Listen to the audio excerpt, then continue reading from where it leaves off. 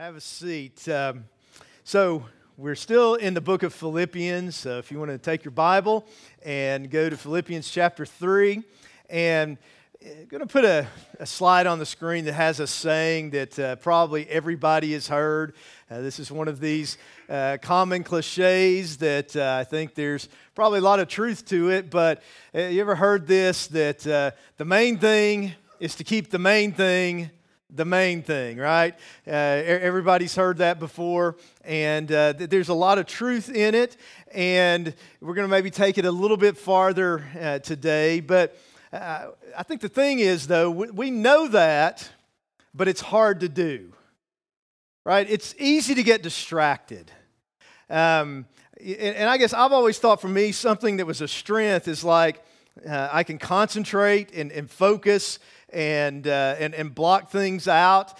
Something that confuses people about me is like if I'm in my office working, usually I have music on, and some people are like, how can you like do anything with music? It's just kind of like it's background noise. But I don't know. I think I don't know if it's because I'm getting older or what, but maybe I think sometimes, I don't know if I'm getting ADD or something in my old age. I mean, the elders were meeting with somebody this past week, and during part of the meeting, honestly, I was kind of bored with the meeting.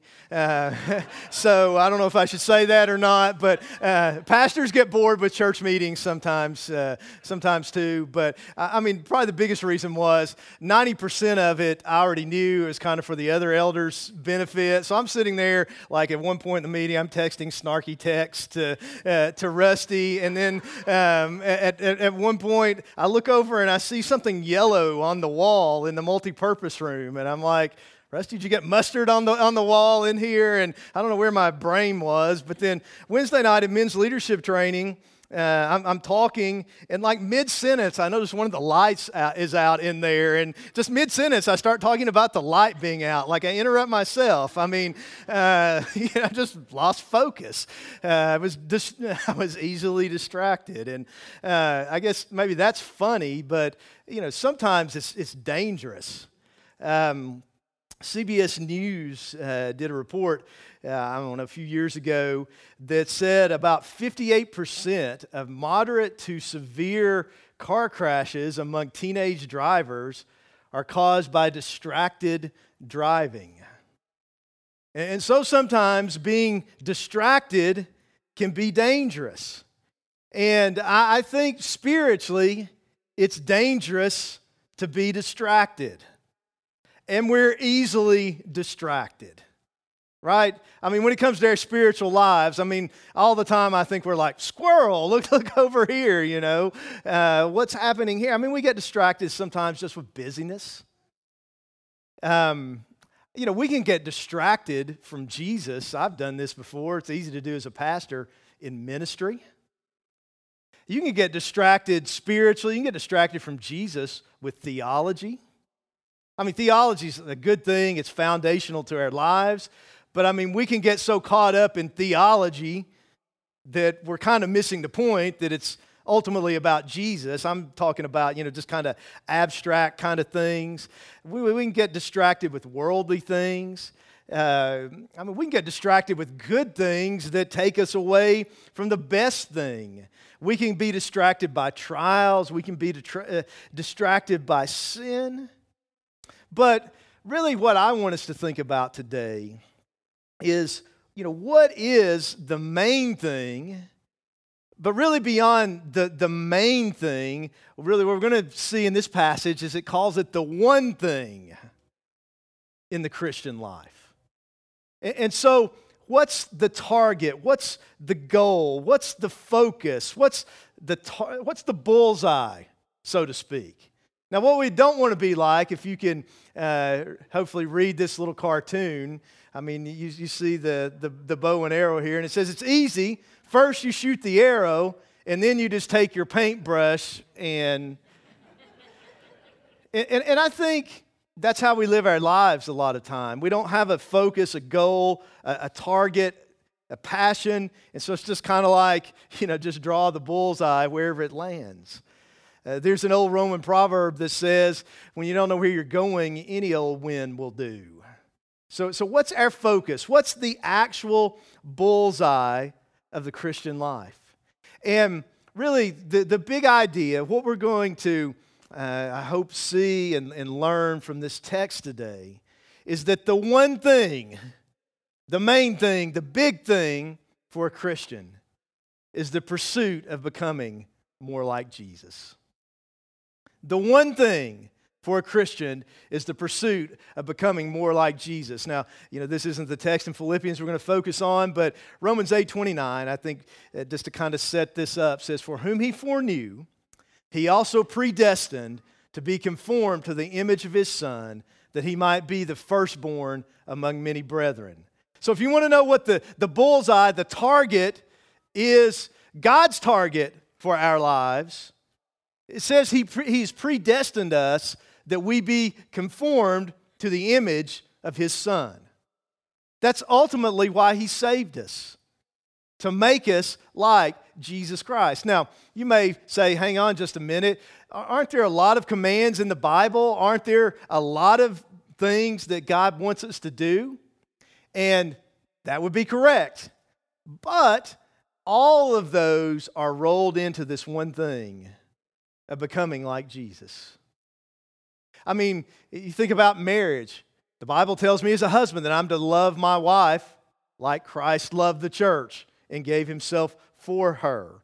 When I love God, I'm becoming like Jesus. When I love you, I'm being like Jesus. When I share the gospel with someone, I'm being like Jesus. When I serve someone and meet someone's need, I'm being like Jesus. And I could go on and on and on. And so there may be different ways that we do it, but the goal, the bullseye, the target is actually being like Jesus.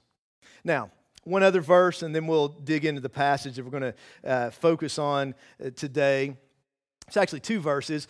We've already looked at these in Philippians, but I think you could almost look at the passage we're in today. I don't know if this was what was in Paul's mind, but it almost seems like he's further developing the thought that he shared in Philippians 2, 12, and 13 in this passage that we're looking at today. And he says, "Therefore, my beloved, as you have always obeyed, not as in my presence only, but now much more in my absence, work out your own salvation with fear and trembling, for it is God who works in you both to will and to do for his good pleasure." And so when we talked about this, we talked about we have to work out, not work for, work out our salvation. It takes some effort on our part to grow spiritually, but it's ultimately God working in us that enables all of this to happen.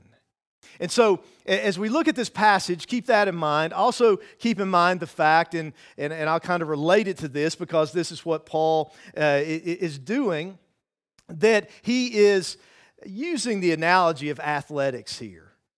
Probably track and field, their games, could be even chariot races. But, when you think about an athlete, for an athlete to succeed, it takes both God-given talent and it takes a lot of effort, discipline, training, those kind of things. I can't believe I'm using a Tom Brady analogy because I've never been a fan, but Philip will have revival this morning. But, you got to respect the guy. He's like 43, still playing in the NFL. That's nuts. Those of us that grew up playing sports that are 40 plus now still hurt from stuff we did when we were in high school. How are you 43 and playing in the NFL? Won 7 championships. But Tom Brady says, that when he was 25, he was like in pain all the time. He didn't think his career would last that long. Now he hardly ever hurts other than just kind of some normal soreness. But he completely changed his life, where he says he goes to bed like at 9 o'clock, drinks huge amounts of water, has this crazy, freaky, health nut kind of diet and does all of this training. And that is what has enabled him, to accomplish his goal of being able to play in the NFL until he's at least 45, win all these championships. He's pursued this passion. And kind of the idea here would be, if our goal, our passion, our one thing, the main thing for us as Christians is to become more like Jesus, what are we willing to do? What sacrifices are we willing to make? How are we willing to spiritually train in order to be able to accomplish that goal? So, if we're going to succeed in making our one thing, becoming more like Jesus, we're going to make progress in becoming more like Jesus, how are we going to do that? Well, there's really 5 ways that we can do that I think our text shows us. And we'll try to point those out to us this morning. And so, first of all, we're going to look at verses 7 through 11, which was where we were last week. But I think these 2 passages really bridge together here. So we can make progress, number 1, by understanding how Jesus works in us. We can make progress by understanding how Jesus works in us. We always need to start with what He does in us and for us and through us before we look at what we need to do in response. And so here's what the text says, starting in verse 7. He says, "But what things were gained to me, these I've counted loss for Christ. Yet indeed I also count all things for the loss, all things lost for the excellence of the knowledge of Christ Jesus my Lord." And this knowledge he's talking about having a personal relationship with Christ, actually knowing Jesus. And he says, "For whom I have suffered the loss of all things, and count them as rubbish, that I may gain Christ, and be found in Him, not having my own righteousness, which is from the law, but that which is through faith in Christ, the righteousness which is from God by faith, that I may know Him, and the power of His resurrection, and the fellowship of His sufferings, being conformed to His death, if by any means I may attain to the resurrection from the dead." Now, I said last week that when you look at this passage, it's about salvation. But the Bible teaches us there's 3 aspects of salvation, and you see this all wrapped up in this chapter. There's justification that we talked about last week, there's sanctification, and then there's glorification. The glorification would be attaining to the resurrection from the dead. This is what we'll look at next week, but it's when we go to heaven and we're perfected. We're forever removed from the very presence of sin, and there's no more sickness or sorrow or suffering or death. We receive a new resurrection body, remade in the likeness of Jesus Christ. So that's the future. The past is justification, when God declares us righteous through faith in Jesus Christ, what we talked about last week. In between, there's sanctification, which is the idea of spiritual growth. And so it's God working in us in all of these things. Aaron, could you put up the slide that shows those 3 things? Okay, so justification is past tense. Like when you got saved, you were immediately saved from the penalty of sin. Or if you're not a Christian, what happens at the moment you trust Christ is God declares you righteous. The righteousness of Christ, like we talked about last week, is imputed to you. It's placed to your account. When God sees you, He doesn't see your sin anymore. He sees you in Christ, and He sees you covered, clothed in the righteousness of Jesus. Where your sin has been transferred to Christ, His righteousness has been transferred to you, and that's how God sees you. And that's why instantaneously we can be forgiven of all sins, past, present, and future. And God doesn't hold them against us anymore, that we're perfected by the blood of Jesus Christ. So that's the past tense. Again, the future tense, glorification, is saved ultimately from sin's presence. But right now, in the middle, is sanctification. We're sanctified, we're set apart unto God, but sanctification is progressive. We're being progressively delivered from the power of sin in our lives. This is the work of Christ in us to justify us, sanctify us, and to glorify us. And if you're really saved, He's going to do all 3 of those things. You see, we're saved, again, we're predestined to be conformed to the image of His Son. That's going to happen completely, perfectly, permanently in heaven in glorification. But the point of our life right now is to become more and more like Him until we actually go to heaven. That's the point of all this. And so practically, you may be like, well, what are you throwing out all these big theological words for? What does it mean practically? Here's some of the ramifications of this. Since we're justified and guaranteed to be glorified. I mean, when you go through this progression, like if you went on into Romans 8:30, the way that the tense in the Greek means it's already as good as done. It means that you're eternally secure. This is why you cannot lose your salvation, because you're justified and you're as good as glorified. And so that means that we don't have to live in guilt or condemnation because, there's no condemnation to those who are in Christ. We've been forgiven of our sins. We've been declared righteous in the sight of God. But it means also that we don't have to sit around worrying about whether or not God is going to accept us or whether or not we're going to make it to heaven or not. If we're in Christ, we will be glorified. Listen, if you think you can lose your salvation, you don't understand the grace of God. That's the root of that. Because it's all by grace. It's all what He's done. If we didn't do it to start with, what we do or don't do can't cause us to lose it. Now, the fact that I'm not glorified yet, though, means some things. It means one thing is that we don't have heaven on earth. So we still live in a fallen world and fallen bodies and still have a sin nature. We've not arrived yet. And so we're going to blow it sometimes. But we're justified, so God is not going to reject us. We're His children, so we can confess that and get back up and keep going and keep moving forward, knowing that we're accepted in Jesus Christ. Part of the reason that we know that the prosperity gospel is a lie is because we're not glorified yet. We're not having heaven on earth. We won't have heaven till we get to heaven. We still live in a fallen world. There's still going to be trials and sorrow and sickness and death in a fallen world. We need to keep these things separate. But this also means that if we're in Christ and we're being sanctified, that we can't actually be happy in our sin. That if we're in Christ, we're going to be convicted of our sin. And we're not ultimately ongoing going to enjoy our sin. We may in the short term, but there's going to be that convicting of the Holy Spirit there. When you put all this together, I think it means what he said in Philippians 1:6, that He who began a good work in us will complete it until the day of Jesus Christ.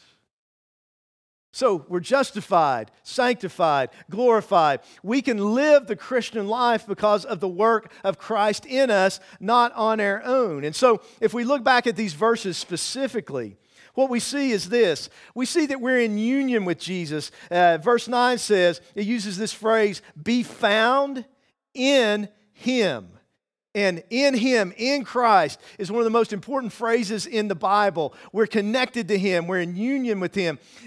Paul said in Ephesians 1, we're blessed with every spiritual blessing in the heavenly places in Jesus Christ, which means that we have everything that we need in Christ to do everything that God wants us to do and to be everything that God wants us to be, as long as we, the branches, stay connected with the vine, as long as we're filled with the Holy Spirit.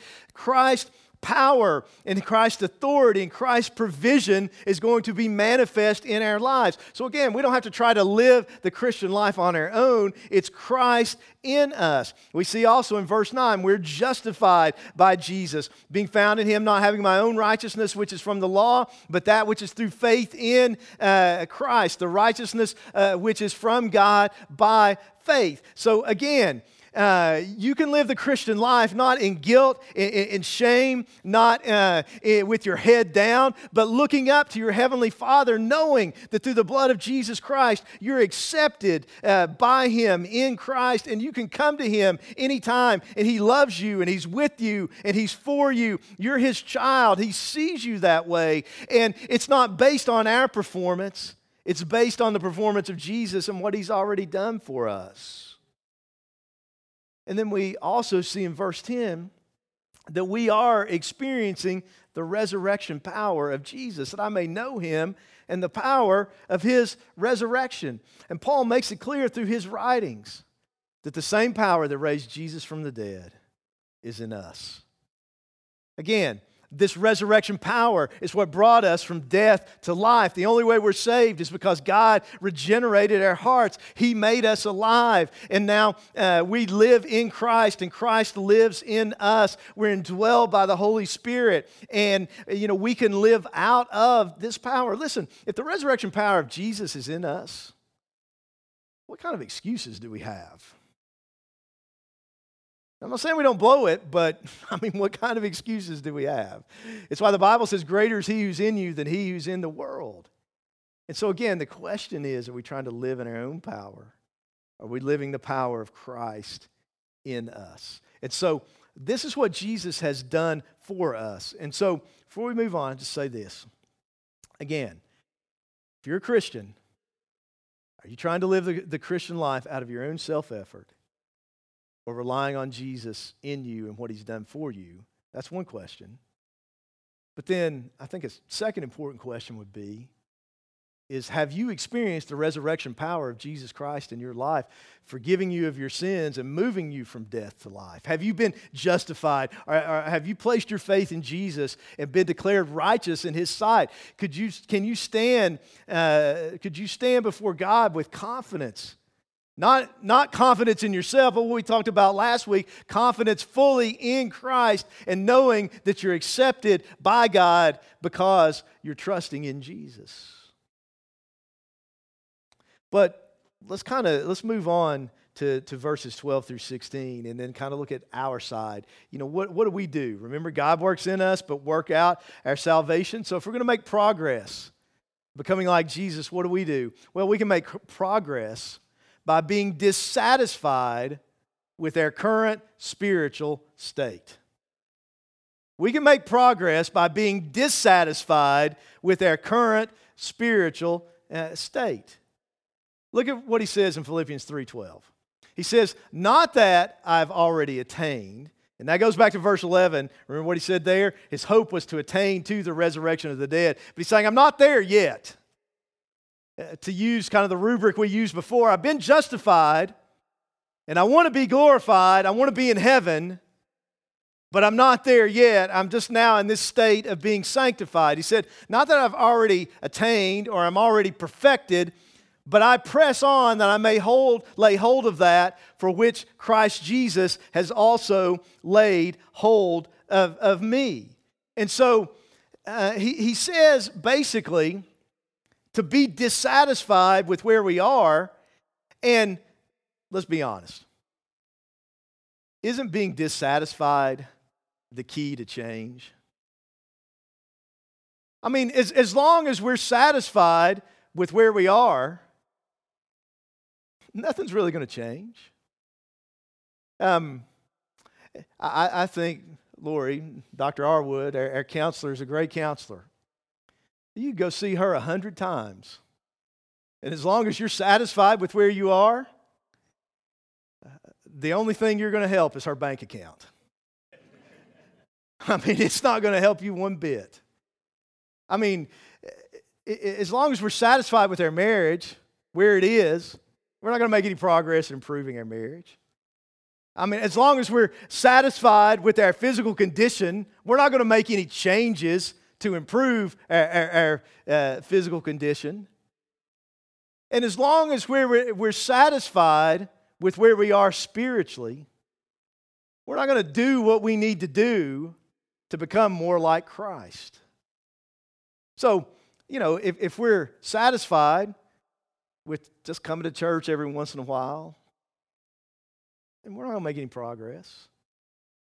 We have to get to the place where we want more. I want to know Jesus better. I want to be more fruitful. I want to honor him where, I'm willing to spend more time in prayer and in Bible study, or willing to serve more, or willing to plug into a small group, or whatever it may be.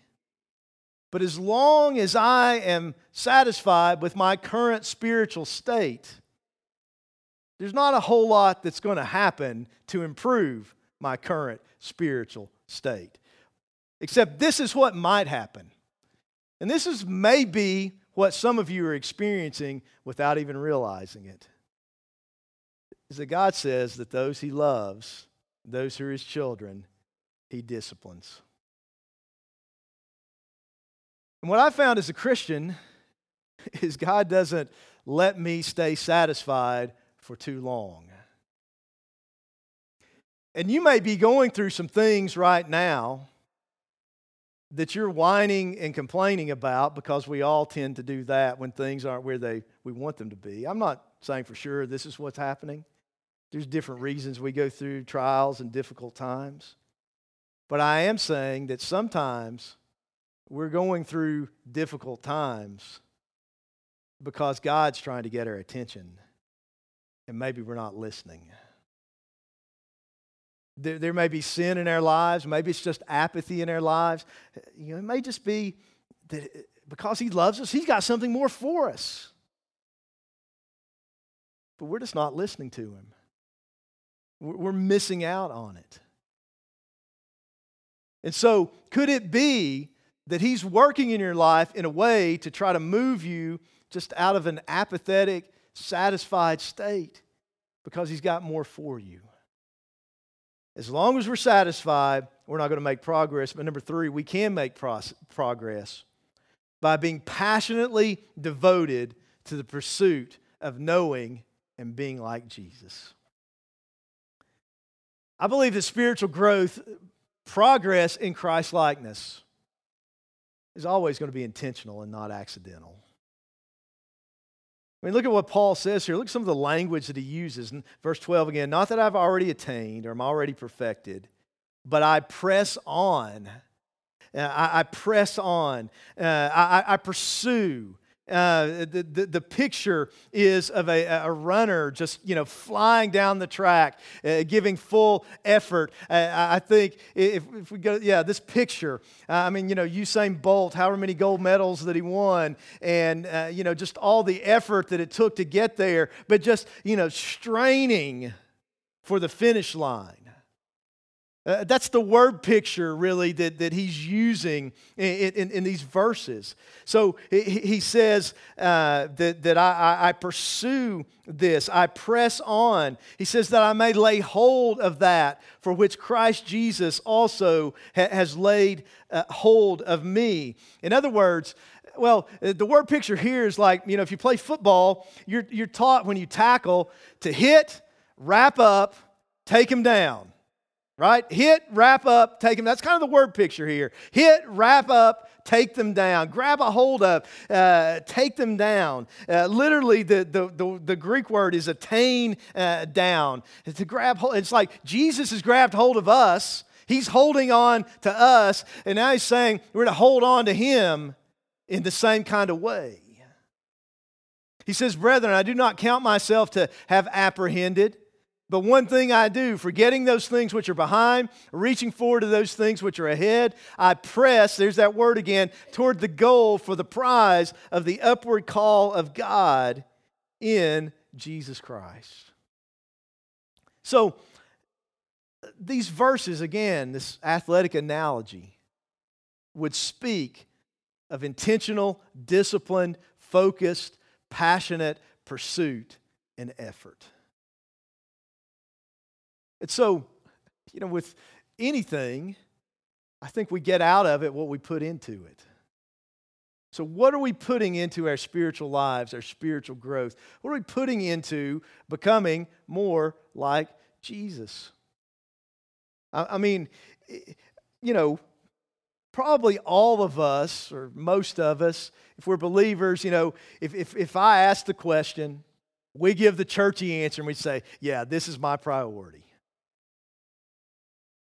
But if we looked at our calendars and our schedules and just walked through our lives day to day, would how we're spending our time actually say it's our priority?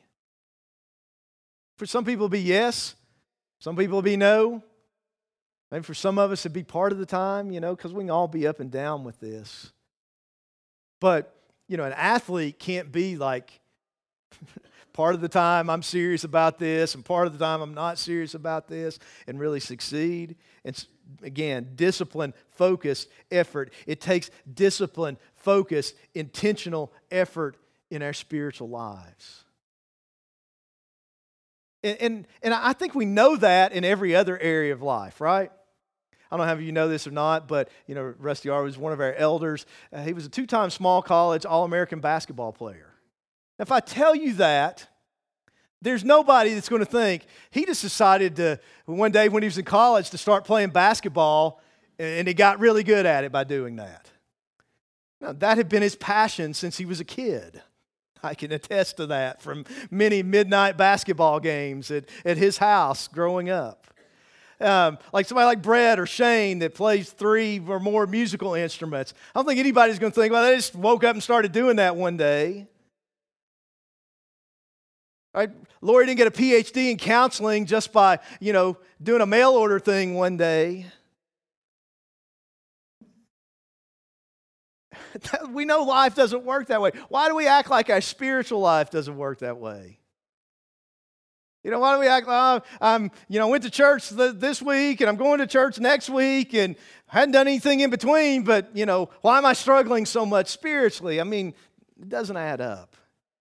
It takes discipline, passionate pursuit.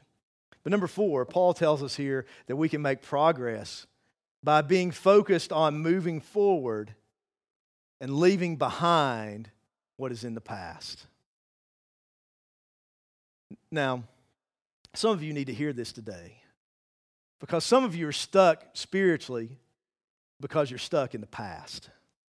Look again at what he says. He says, "Brethren, I do not count myself to have apprehended, but one thing I do." That's where the big idea came from. This one thing I do, forgetting those things which are behind and reaching forward to those things which are ahead.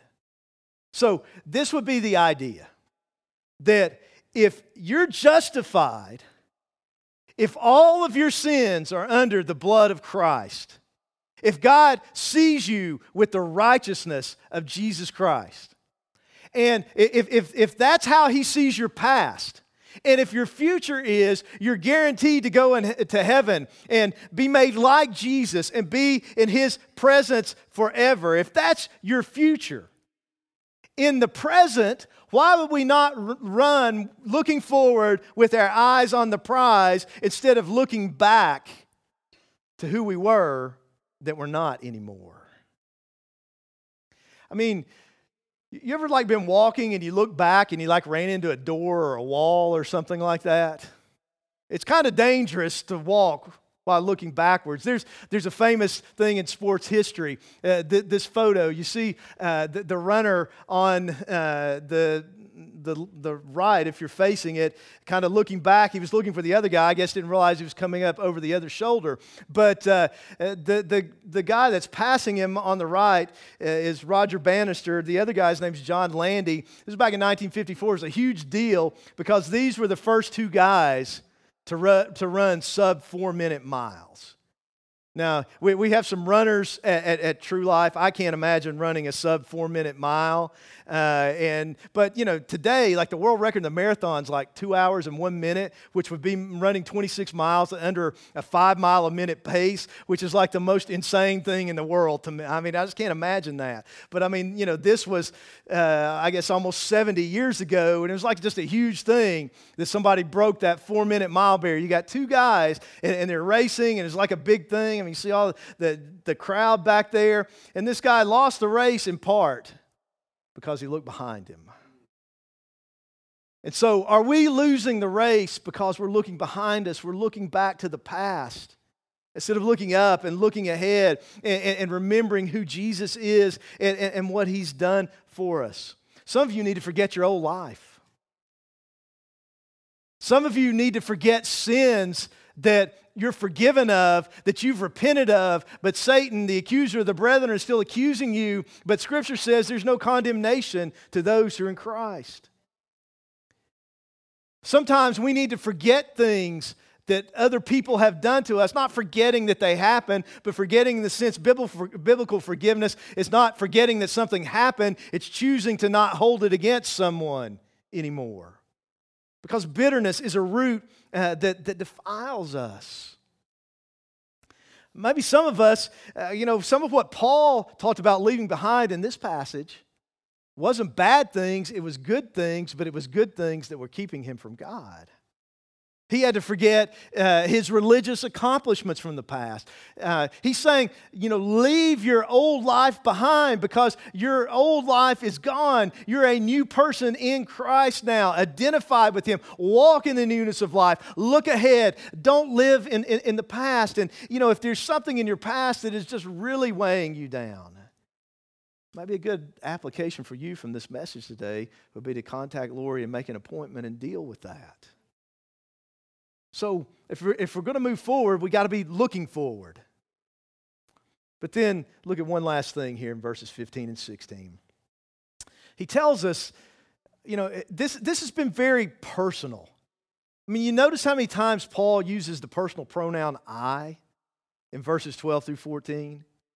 So there's a personal responsibility here.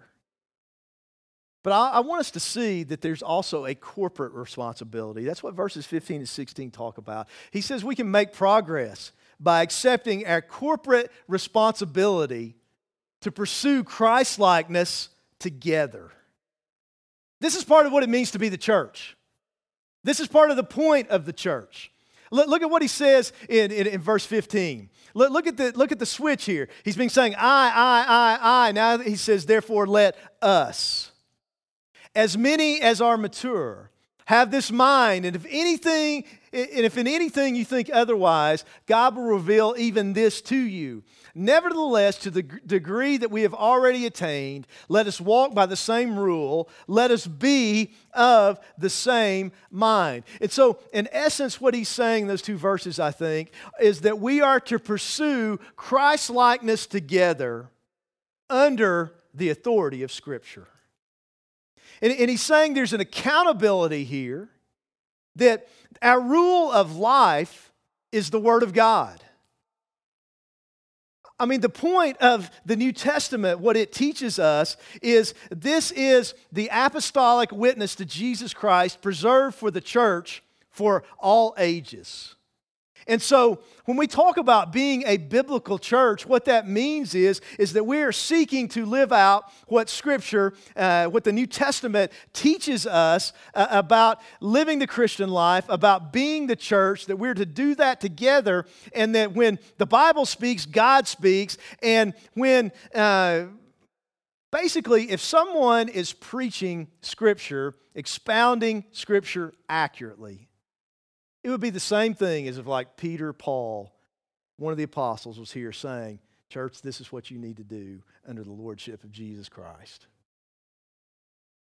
Now, as long as someone's preaching that accurately, because if someone's preaching it accurately, it means we're saying the same thing that Paul or whoever said, which means that we're saying what God said because it was the Spirit who led them.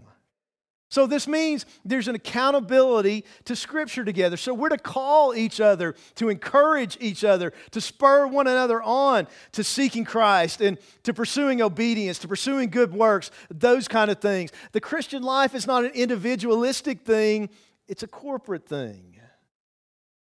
But then we're also called to encouragement, to bear one another's burdens, to support each other, to help each other, to pick each other up when we fall down, us together. There's a corporate responsibility for this. And so,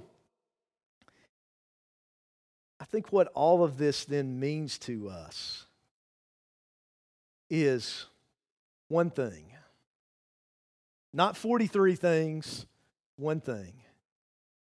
To pursue Jesus and to pursue becoming like Him. And then these other things in the Christian life will flow and grow out of that. The main things, to keep the main thing the main thing. This is the main thing. This one thing I do. Forgetting what's behind. Pursuing what's ahead. I press forward for the upward call of God in Jesus Christ. Is that the focus, the priority of our lives? So maybe we need to deal with something in the past. Maybe we need to stop looking back. Maybe we need to make a commitment to put the time, the effort into spiritual growth, to make this a priority, to reorder some things in our lives, to have time with Jesus in prayer and in Bible study. Maybe you need to download YouVersion on your phone and find a Bible reading plan, something like that. Maybe some of you, the next step for you would be to plug into a small group. So you're not trying to do it on your own. So there is accountability. So there is encouragement because we're supposed to pursue this together. Maybe there's a sin we need to repent of. Maybe there's a step of obedience we need to take. Maybe some of you need to take the step of baptism.